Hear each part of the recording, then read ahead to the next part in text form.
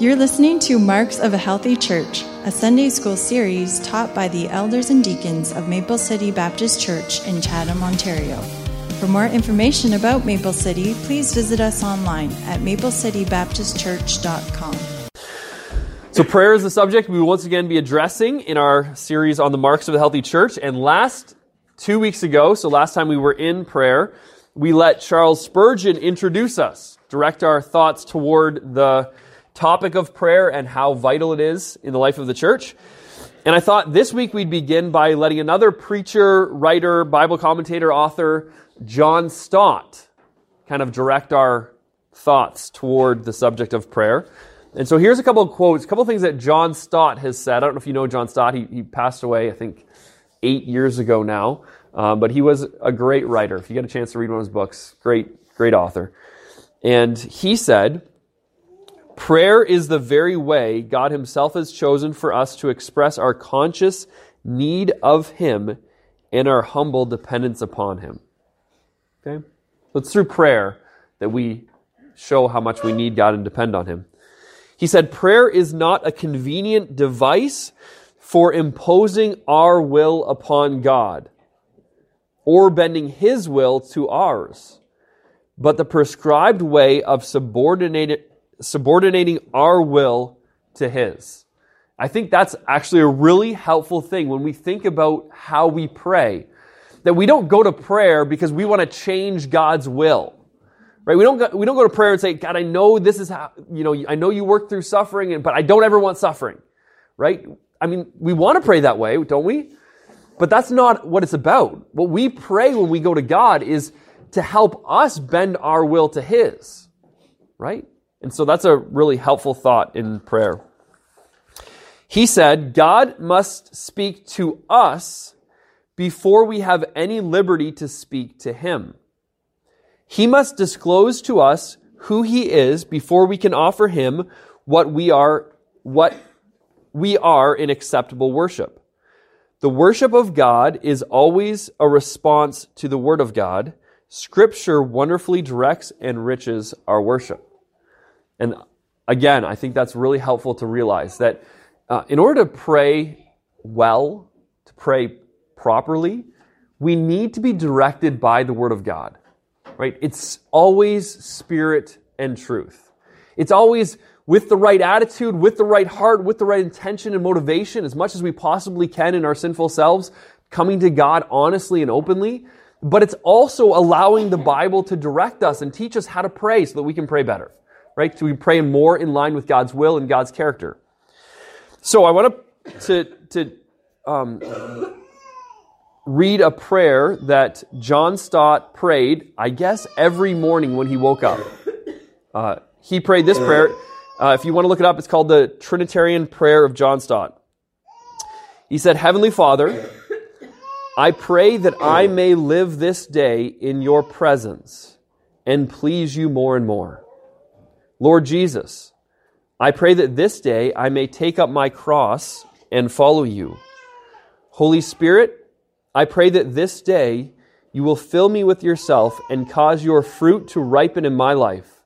Love, joy, peace, patience, kindness, goodness, faithfulness, gentleness, and self-control.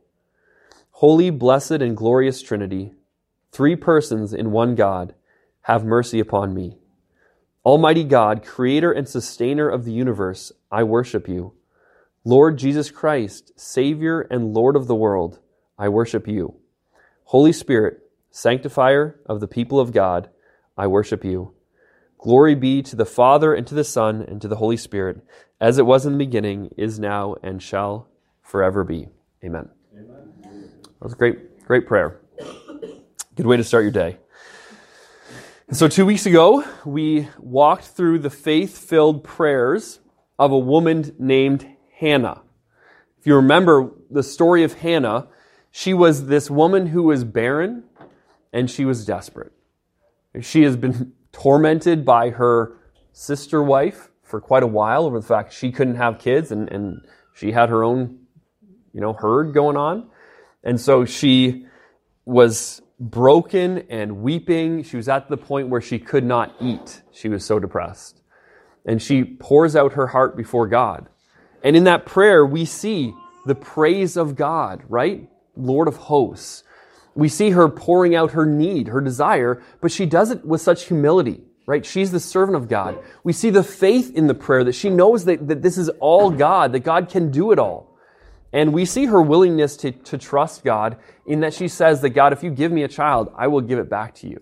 He will be yours for your service. And so she leaves that prayer, and despite the desperation she came with, she was able to get up, and her countenance changed. She was no longer sad, and she went out and she ate. And that's a little thing, right? It's, what's a big deal? She went out and had a meal, but this is a woman who was so broken, and by pouring out her heart to God and trusting Him, it was able to change the way she felt, where she was at in her mind at the time. And prayer is an amazing thing because of how it can change us. And so Hannah prays this prayer, and 9-10 months later, she is giving birth. She has a baby boy, and God has answered her prayer. A few years after that, she brings that boy, dedicates him to God at the temple, or not the temple, but to the high priest, and gives him up. I mean, this is not just like I'm dedicating, we dedicate our kids to the Lord, meaning like I'm going to try and raise them in the Lord. No, this is like I'm giving him to God. I'm going to see him once a year, right, when I come visit the high priest and do sacrifices. And so she gives the child to God, and then she prays one of the most glorious prayers in all of Scripture. It is so doctrinally rich, so praise-filled. She comes to God with such humility and so much reverence for who He is. And so if you want to know a prayer that's good to pray, look up 1 Samuel chapter 2, because it's amazing prayer. So we looked at her prayer last week. We learned that our prayers should come from the heart, that praying should be approached with humility, reverence, and truth. And faith, and that our prayers should be full of doctrinally rich praise. But above and beyond all of those things that we learned from Hannah, we learned that God is a God who is faithful to His children. And when we come to Him that way, right, when we come to Him with reverence, but also our own humility, when we come to Him in faith, He doesn't cast us aside. He doesn't throw us away. He doesn't tell us to leave. No, God is faithful to His children, and He answers our prayers. And so Hannah taught us to pray in desperate situations. And this morning, I want to begin looking at Nehemiah, because Nehemiah teaches how to pray as we're in the battle. And what I mean by that is how to pray while we're in the midst of trying to do what God wants us to do in our lives. Because the truth is, even though Nehemiah's battle is very different from the one that you face, I don't think anybody here has been called to go build a wall somewhere, right? No walls being built around Chatham-Kent. We don't need those anymore. Trump has been called to build a wall. Right. Thank you for that. I'm guessing none of you are going to go help. I'm hoping.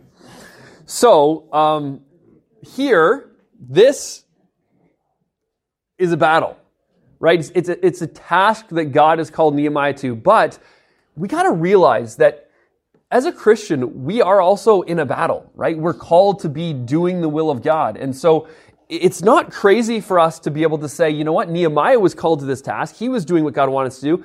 And this is how he treated prayer in the midst of that. This is how he relied on God. And this is when he turned to God and to say, okay, in my own life, in whatever I'm facing, how can I be like Nehemiah in the way I pray?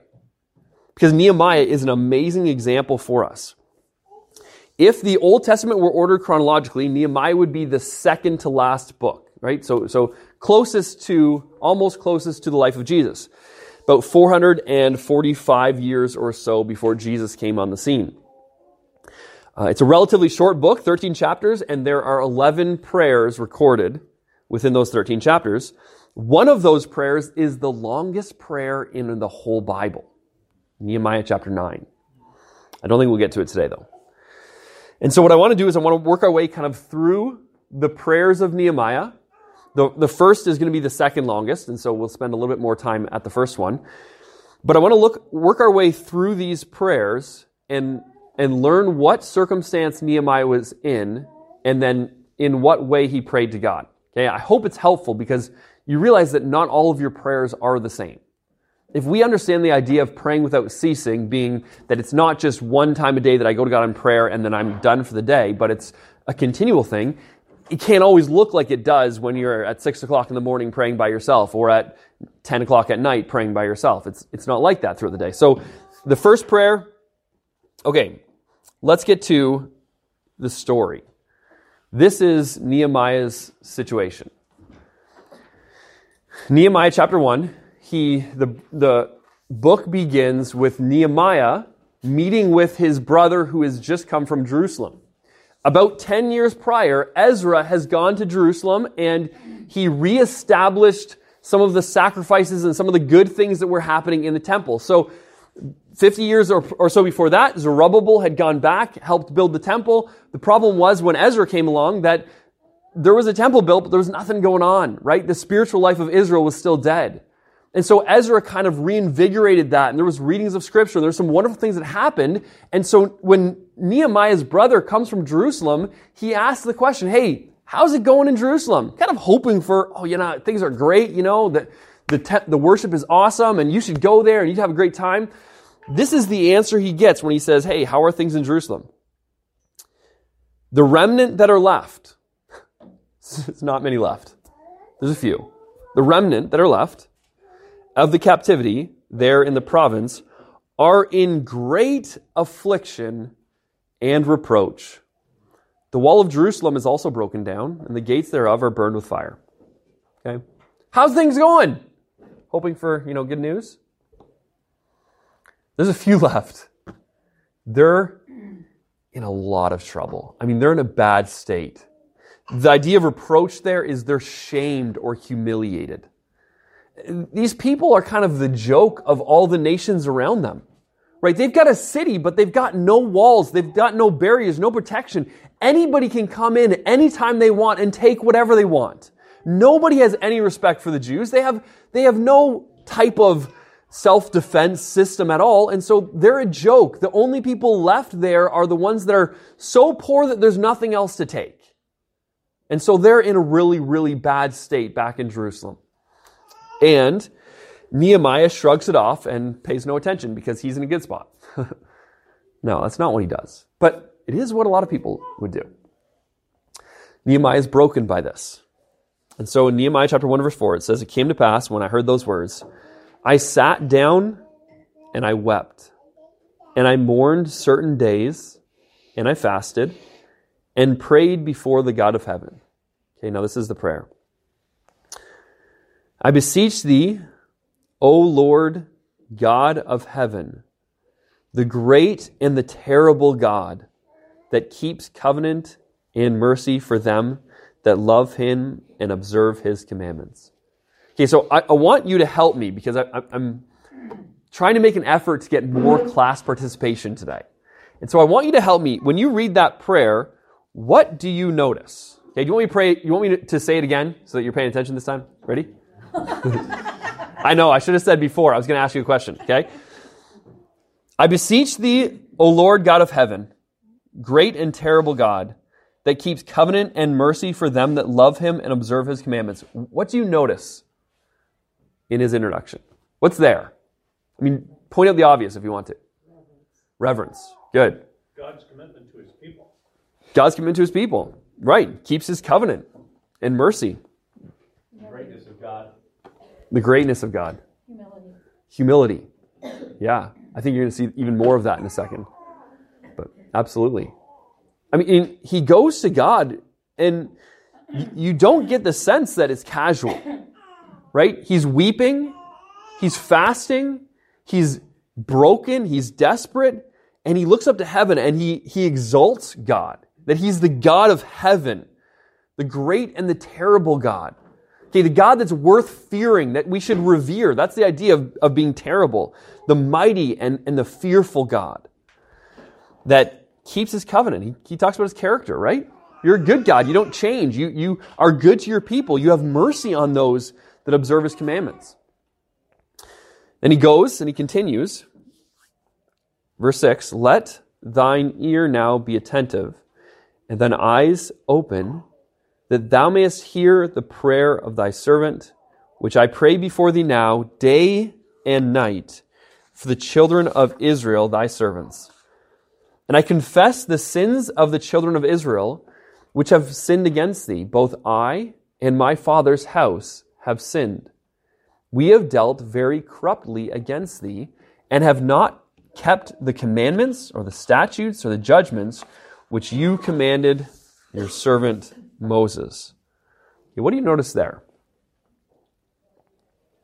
Yeah. He is confessing not only his sins, but the sins of Israel. Okay. And that's the best place to start. Yeah, absolutely. I think that's really important to realize, because Nehemiah, he wasn't alive or he likely wasn't alive when they were taken into captivity, right? So we're like 60 years, 70 years past that. So what's the deal? Actually, we're a lot longer than that. We're 70 years past the time that the Babylonians were gone, right? So why is he confessing sin as though it's his fault? Well, he confesses Israel's sin, and a lot of people would stop there. Lord, my ancestors were so bad. Israel of the past, they were awful. But he doesn't stop there. He knows that the problem isn't just with them, it's with him. It's with his heart, with his family, right? And so maybe there's a lesson in that. Maybe we should learn to stop thinking so much about like everybody else's sin and the world's sin and how, our country's in problems because of how sin. Yeah, okay, sure. But maybe the important thing is our sin. Maybe that's the thing that God wants. That's the confession that God wants to hear. And so he begins with corporate, and that's important, right? And I think even as a church, praying corporately and confessing our sin is a good deal. But I also think it's got to be personal. We've got to recognize our role in all of that. If anybody had the right to say it's not my fault, it's Nehemiah, who's the king's cupbearer, really far away, not in Jerusalem, not a part of that. He's just doing his thing there.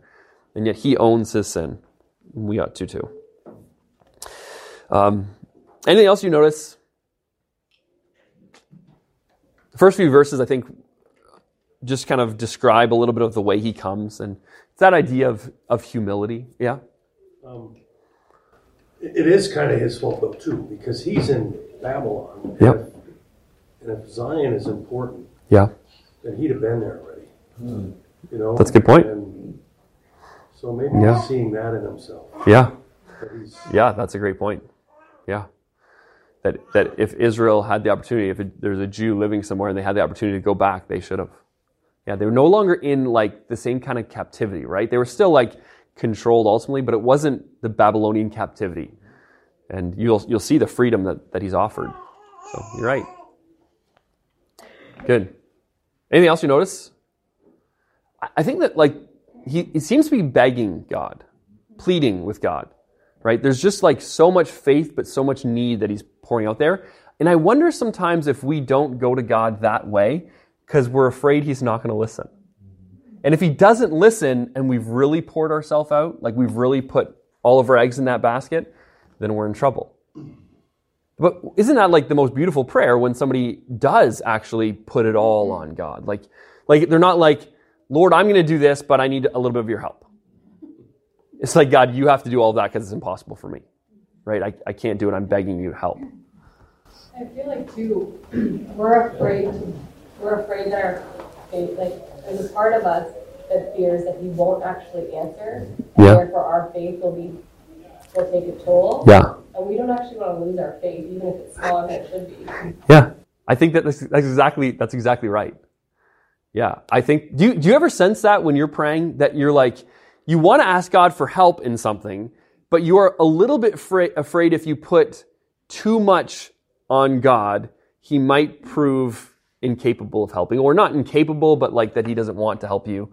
And so then, do you know what I'm saying? We sort of have to give him a way out. Yeah, that's it. Like, okay, I'll pray this, but you probably won't anyway, so right. And have a way out. If we know, do you know what? Like, I've played so many athletic events with people who they don't think they're very good, and as long as they don't try too hard, it's okay.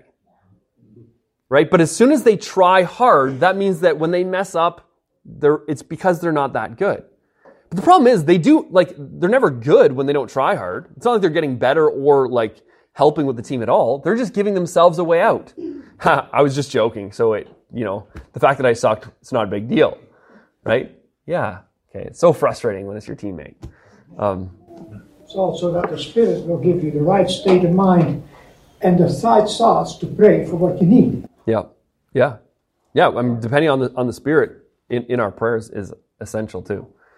So, and I think we see that just in how so many of these people who seem close to God, their prayers resemble one another. That's the way that the Spirit's leading. Yeah. It could be that we want our will more than God's will, because God's will is always the best. Okay, so if we go to God and just lean on Him fully, then maybe the answer will be different. He will give it to us. Yeah. Yeah, we know that to be true, right? Yeah. I'm just thinking about when Jesus says, if you pray anything, my Father's will. Well, he doesn't even say that. He says, I will do it. Yeah. Really.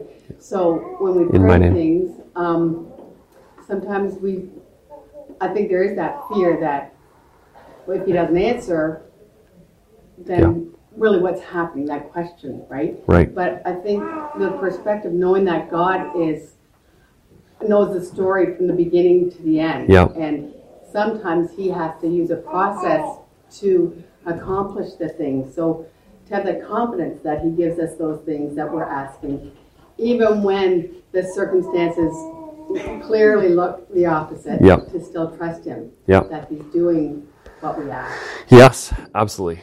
Yeah. I think that's incredibly important. And there's sometimes we maybe there's a sense that sometimes we pray for things that aren't in line with God's will, and then he doesn't answer us, and we think, well, God doesn't always answer prayer. And that hinders us from praying really fully all in the future, because we're just not sure if God really answers prayer. But do you notice that the prayers that he's praying, the way he's pleading with God, he's pleading for God's will. God wants Israel to be restored. He wants Israel to repent. He wants the wall to be rebuilt. He wants and so in all of these things, he's praying along the lines of God's will. And if we should come to God full of faith when we know what we're praying is in line with God's will. Right? I think he's also acknowledging that they went into captivity because of their sin, and that's how they got into the mess. Yeah. Yep. Absolutely. And that thought continues too in the next few verses. Yep. Jared. Yeah, that point that you made about praying in God's will, we have promises from him that we know those are the kind of prayers we ought to be praying. Yeah. Because then we're assured of that. Yep. This is what God has said he will do for his people and Right. his desire. And when we're in line with that, I think it does give us a tremendous confidence. No matter what the timing is, we can know that this is what he has promised. And so I'm coming to you, not with my own ideas, but these are yours, God. Yep. And you see that how many times in these prayers that they always refer back to God's covenant. You said this. Yes. This is on you. Yep. And I think that really aids us with confidence to say, God, I'm not sure what I'm doing here, but this is what you said. Right. And I think that helps us. Hugely. Yep. Yeah. And I think timing, sometimes like with Nehemiah, it took a long time for him to, work through the process, stand before the king and finally get there. And then he had to build a wall. And he could have, at any point, he could have said, God's not answering my prayer. Oh, for sure. At any point. I know we get to read the stories as one chapter, the next chapter happens right away, but we don't realize that there's time between these things. And I think before he even went to the king, we always think chapter 1, then chapter 2. It's 4 or 5 months between chapter 1 and chapter 2. So there's 4 or 5 months he's praying this prayer, and he's still sad 4 or 5 months later to the point that the king notices, right? God loved his people. They kept going astray. Then they'd cry out to him. He always answered those prayers. And then he'd pick them up and they'd go astray. And then when they got in a real big mess, they'd cry out to him. He was always there for his people. Yep. Maybe one of the good things that we could do would be just to go home and write a list of the things that we know God wants. This is God. We know this is God's will. So this is something that I can pray in full assurance that I'm praying along with God's will for our lives, for the lives of people that we love, for our church's life, for our nation. Those, we could pray some of those things with full confidence if we knew that was a promise from God or the will of God. And 2 thoughts just real quick, because you want discussion, right? Yeah. Love it. The one about this 4-month period, he prayed this daily. Yeah. And I think that's huge to understand. And then we talk about praying God's will for our people. I think one thing that we know but we don't pray enough is that Christ be formed in us. Yep. And that's one of those prayers that God will answer. And we hardly ever pray for it. Yep. We have a list of things, and then the most important thing, that we be transformed to the image of the Son, which He's going to do. He's going to complete that. We just sort of don't pray for that. Yeah. It's like that, but we ought to be. Yeah. And I think when we're praying out loud like that, that's in our mind too. Yeah. And so it all sort of works together in the sanctification process. Yep. Yeah, we get so down on ourselves because we're not growing like we should be. And I think it hinders our prayer rather than realizing that we can't grow like we're supposed to be all by ourselves. But one of the promises we can cling to is that God will do the work of sanctification in our lives. And so praying that God will help us overcome whatever we're struggling with. Sam? Because we know that God ultimately wants us to become more like Him. Sometimes praying means that we're asking Him to allow heartache into our lives. Yeah. That's really hard. Yeah, I'm not going to do that one. And we don't pray for that. Yeah. But we pray for His will to be done, and sometimes that is what we're praying for. Yeah. Yep. Absolutely. And that's rough. That's hard. But that's part of like the trusting His character, that whatever that means for us, our growth is good. So verse number 6, Pastor, you mentioned that he's praying it often. Remember, this is likely Nehemiah that's writing these words down. And so Nehemiah says, "Hear the prayer of thy servant, which I pray before thee now, day and night." Right? So he's summarizing the prayer that he's prayed day and night for Israel for probably 4 months or 5 months now. Verse number 8. "Remember, I beseech thee, the word that thou commandest thy servant Moses, saying, If you transgress, I will scatter you abroad among the nations." Okay, I think what he's saying here has already been pointed out. But do you notice that he says, us being scattered, the situation that we're in, the destruction and the decimation of Israel and the terrible state, the shame that we're experiencing right now, you promised that in your word. You promised that if we disobeyed you and we continued to turn our backs against you, this is what you would do. So this is just. He's not going to God complaining about his situation because, this isn't fair and we're your people and come on, God, what's going on? Shouldn't you be doing all this stuff for us? He's going to God and saying, God, you're right. This is right. I should be in this awful state because we have broken your law. Then verse 9, he says, "But if you turn unto me," so this is something that God was still saying. Okay, this is part of the promise that he's clinging to. You promised to judge us. "But if you turn to me and keep my commandments and do them, though there were of you cast out unto the uttermost part of heaven, yet I will gather them from thence, and I will bring them unto the place that I have chosen to set my name there." What do you think the place he's talking about right now is? Jerusalem. Right. So you promised this, God, that you would judge us. And you promised that if we would turn to you and humbly try and keep your commandments, that you would gather us together back to your place. Now these are thy servants and thy people, whom thou hast redeemed by thy great power and by thy strong hand. So what do you notice there? He's claiming the covenant that God has made, both good and bad. Yes, absolutely. He's claimed the covenant. When he is asking God for this amazing miracle that somehow God is going to gather the people of God together and bring them back to Jerusalem, what is he appealing to? Did Solomon not pray that if they were cast away, that when they looked toward Jerusalem and confessed their sin and prayed, God would bring them? Yeah, and it's not just Solomon. It's actually like so often throughout the Old Testament that almost exactly that prayer, that promise is made. If my people are called by my name, shall humble themselves and how's it go? How's that verse go? Seek my face and turn from the wicked ways. Yeah. I'll heal their land. Yeah. So, that promise is so often throughout the Old Testament that if if God's people will be humble and turn back to him, then he'll lift them back up. He'll bring them back together. And so he is not claiming that Israel is good or deserving or anything like that. Like, there's no appeal to how awesome they are. It's completely an appeal to God's grace, God's mercy. God, you said if we'd be humble, you'd show mercy. And so he's asking God for mercy. Verse number 11. O Lord, I beseech thee, let now thine ear be attentive to the prayer of thy servant, and to the prayer of thy servants, who desire to fear thy name, and prosper, I pray thee, thy servant this day, and grant him mercy in the sight of this man, for I was the king's cupbearer. Okay? What do you notice there at the end? It's the conclusion of his prayer. How does he conclude? He's humble. He's humble, yeah. Ask for mercy, yeah. You notice the desire he states. God, we truly desire to do your will. We want to honor your name, right? I think that's a really important part of his prayer and the way that Nehemiah approaches this whole thing. You never get the sense that there's anything other than a real desire for God to be glorified. It's never about him. It's never about his situation or even the pain of other people. It's really even more so about God and God's promises and God's glory. And so that's his desire. We desire to fear thy name. And then the very last thing he says, it moves it from God, do this somehow.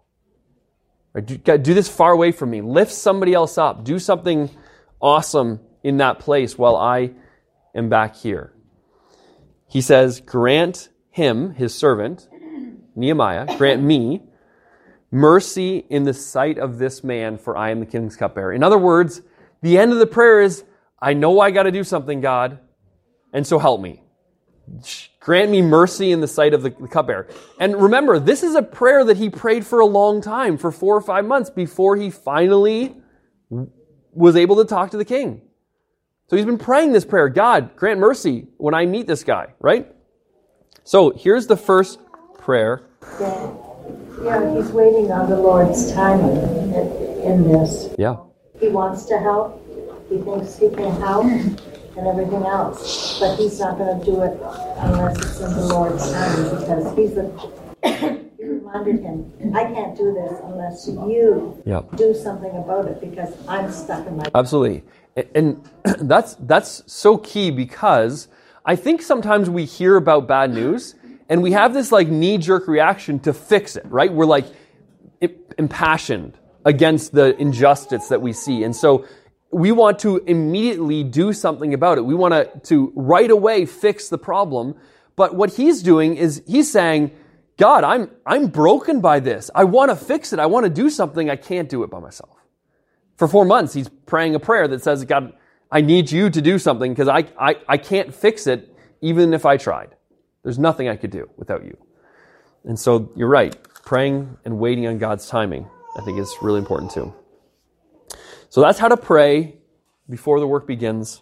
Let's look really quickly at prayer number 2. How to pray in the heat of a life or death situation. Okay? So if you have one of those, you'll know what to do. So 4 months from now, Nehemiah is still praying this prayer in chapter 1. He's serving the king, but he is still very sad. So King Artaxerxes asks, why? Nehemiah, what's wrong? Why is your countenance so sad? And I'm sure that Artaxerxes expected Nehemiah to perk right up and say, oh, no, I'm good. I'm awesome. What do you mean, king? I would never be sad in your presence. You might kill me for that. And so, but that's not what Nehemiah says. He says, let the king live forever. Why should not my countenance be sad? In other words, how could I not be sad? How could I be anything other than the way I am? When the city, the place of my father's sepulchres, lies in waste, and the gates thereof are consumed with fire. God, King, how could I be joyful and happy when Jerusalem is in the state that it's in. He's so, moved by what he knows God's will is, that it's impacting every moment of his day. And he even has the boldness to finally speak to the king. Why do you think he had that kind of boldness? Because he'd been praying for 4 months. And so, the king says unto him in verse 4, well, what's your request? What's your request? I mean, this is crazy. The king actually listened to him. The king didn't kill him, didn't send him away and get a new guy, new cupbearer. He listened to him, and he said, okay, well, what do you want? And so this is where you really get scared because, there's no way. I mean, there's no way he's going to just, let me quit, take, a hugely extended vacation and leave and go help. There's no way he's going to do any of that because he's the king. Why does he care about what's going on in Jerusalem? Not at all. And so what does he do? The end of verse 4. So I prayed to the God of heaven. We don't even know what he said. But what do you do when you're in the heat of a life or death situation? He gets this question, and somehow before he answers it, it says he prayed to the God of heaven. I think it's so good. In the middle of this awful circumstances, he takes, and I don't think he probably was okay, hold on. Okay. I think he probably God help me. I need you right now. And then he gave the answer. And his answer was, I need to go. I need to go back there. I need to help build the wall. I need to do something I need to help somehow. And King Artaxerxes, do you know what he does? He doesn't just say yes. The preacher actually this week was talking about this story, and it sucked because I preached through Nehemiah with our teenagers a few months back, and he did everything I did in a matter of months in 40 minutes, so 50 minutes. But the way he said it is, the king gave him his credit card. He said, what do you need? Oh, you need lumber, you need servants, you need metal. What do you need? Here it is. Just take whatever you want and go do what you need to do. Take as long as you want. Right? That's a crazy thing. This is a pagan king. There's no way this answer should come. Been praying for 4 months. He prays in the heat of the moment. And he's asking, remember, along with God's will. This is what God wants. And God does an amazing thing to answer this prayer. God was in this from the beginning to the end. He chose Nehemiah. Yep. Put the burden on Nehemiah. Absolutely. It's all God, all yep. from the very beginning, isn't it? It absolutely is. And an obedient man that listens. Right. It is, absolutely. And so what we need to figure out is, what is it that God wants us to be doing? Right? What is the work that he's called us to? And then how can we pray prayers similar to the way Nehemiah prayed? What's the burden? What's the problem? What's God's will that he has clearly revealed that he wants done that's not being done? Right? And I think if you think about that in your life and you think about people in your life, there's so many circumstances that you can come up with. So then if that's the case, why aren't we more burdened about it? And why are we praying about it more? Right? Why are we praying that God will do what he can do? Because the weird thing about this to think about is we know that God is sovereign and God had this plan and all of the temple was the wall was going to be rebuilt. But we also know that Nehemiah, he was the one that felt the burden. He is the one that made the decision to pray. He's the one that had to talk to the king. And so all along, it still took Nehemiah's obedience in all of this. Right? It still took him having this faith and this attitude that God could use him and believing and trusting God for that. And there was a process because Nehemiah was interested when his brother came. Yeah. He was just interested. Yep. Hey, how's it going? Yeah, absolutely. And then he hears, and then he gets a burden. Yep. So, God worked the process in Nehemiah. He did. Yep. Absolutely. And maybe for you, maybe it's hey, God, I didn't realize I should have a burden for something and that there's something you want. And so help me to see that today. Maybe, I don't know where on that spectrum you are. Jen, I think I saw. Nehemiah was also a very faithful employee. Yep. And a good worker. And he earned the respect of the king. Even though the king wasn't a Christian, non-Christians respect Christians who do a faithful job and they're there Yep. and they go over and above. You know what I'm saying? Yep. Like, so when the king saw he was sad, he knew something was wrong. Yep. And he cared about him because he was a good employee. Right. Yeah. So if Nehemiah was like always looking for time off, and always he was the guy that like called in sick as much as possible. He's like, oh, how could I be happy when there's a city over there that doesn't have gates? He'd be like, oh, you want to go fishing? I see it. I see what's happening here. But you're right. I think that Nehemiah had such a great testimony. So good. Good. Any other final thoughts or comments? Okay, why don't we pray?